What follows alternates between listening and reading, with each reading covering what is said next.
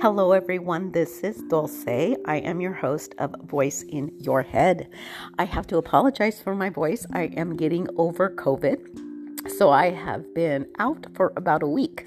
I am back. So, this is episode 29, and today I'm going to talk about emotionally connecting with yourself and other people.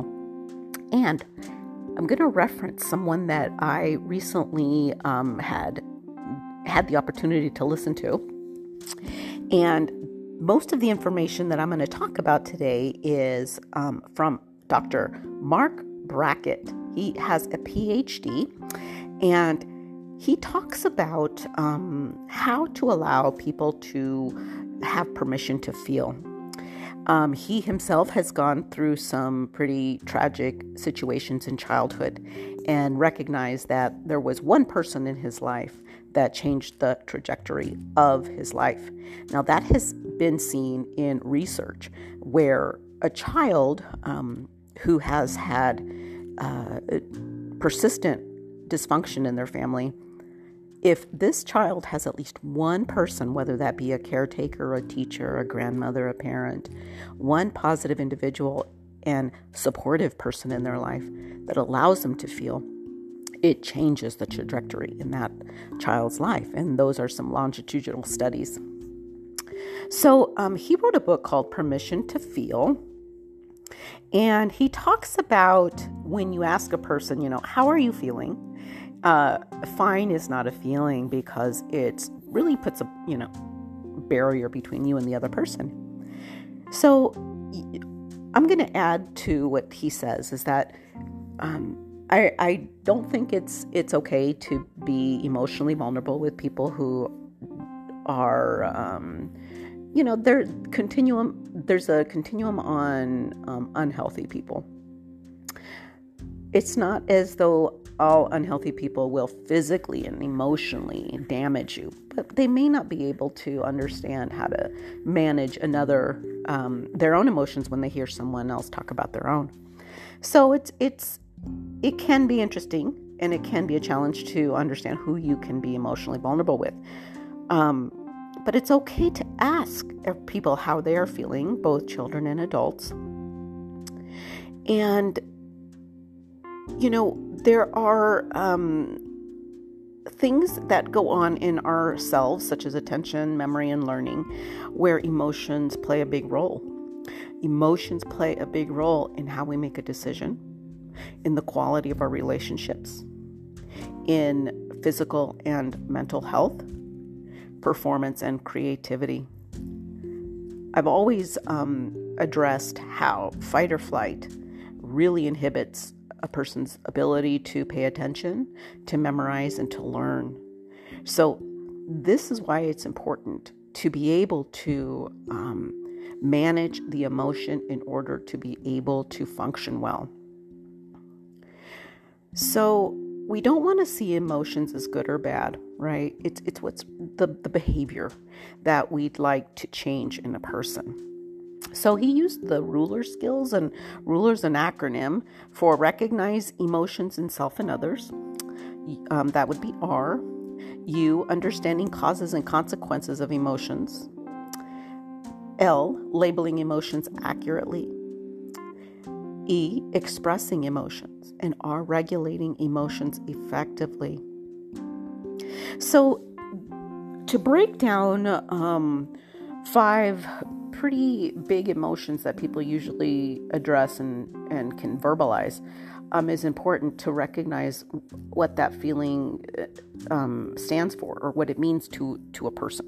So anxiety means that you are uncertain about the future. Now, if you can recall, when are you feeling anxious? Right?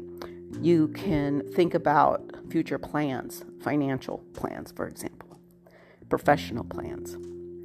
So stress means too many demands and not enough resources. That one is really, I think, important because you know what needs to be done, but you may not have the capacity, the resources to do it. So that is stressful. Pressure means something at stake is dependent upon your behavior. Yeah, think about that one.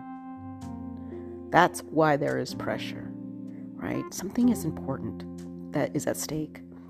Fear is feeling as though there is impending danger. Yeah, that one's big right now. Big. And feeling overwhelmed means overcome by emotions. So what we need to do is we need to understand how we can become more aware of our emotions, right? And how we can work together to help each other and support each other, because that's really the reason why people come to therapy, is to learn how to be autonomous and be able to support someone else. So we got to give yourself permission to feel, first of all.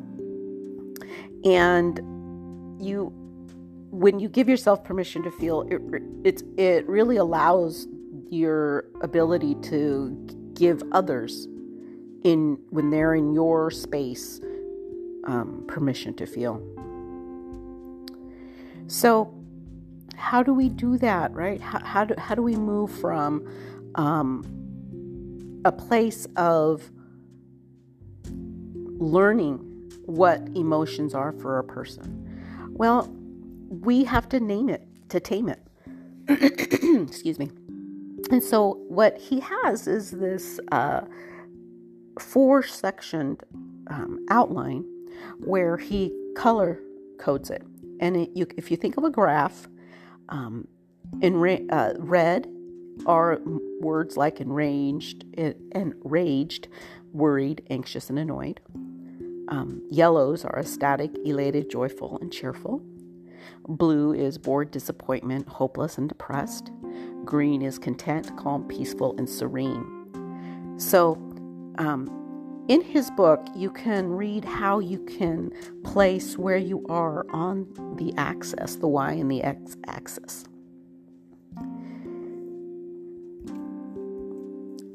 So, emotions matter, right? Again, give yourself permission to and allow others to do that. Regularly check in with yourself, because right now I think a lot of people have been struggling with 2 pandemics. So right now we have the pandemic, of course, the COVID-19, and they have discovered that there is a second pandemic. And the second pandemic, and I'm going to try and verbalize it as best as I can. The second pandemic refers to the inequality and the injustice of people of color and what has been happening to people of color. If I can talk about that again in a different podcast, I will, to expand on it. So that is the end of this podcast. And again, this is information from Marc Brackett. You can find it in his book called Permission to Feel. And I think his website is marcbrackett.com. So thanks for joining me, and I hope my voice is in your head. Bye-bye.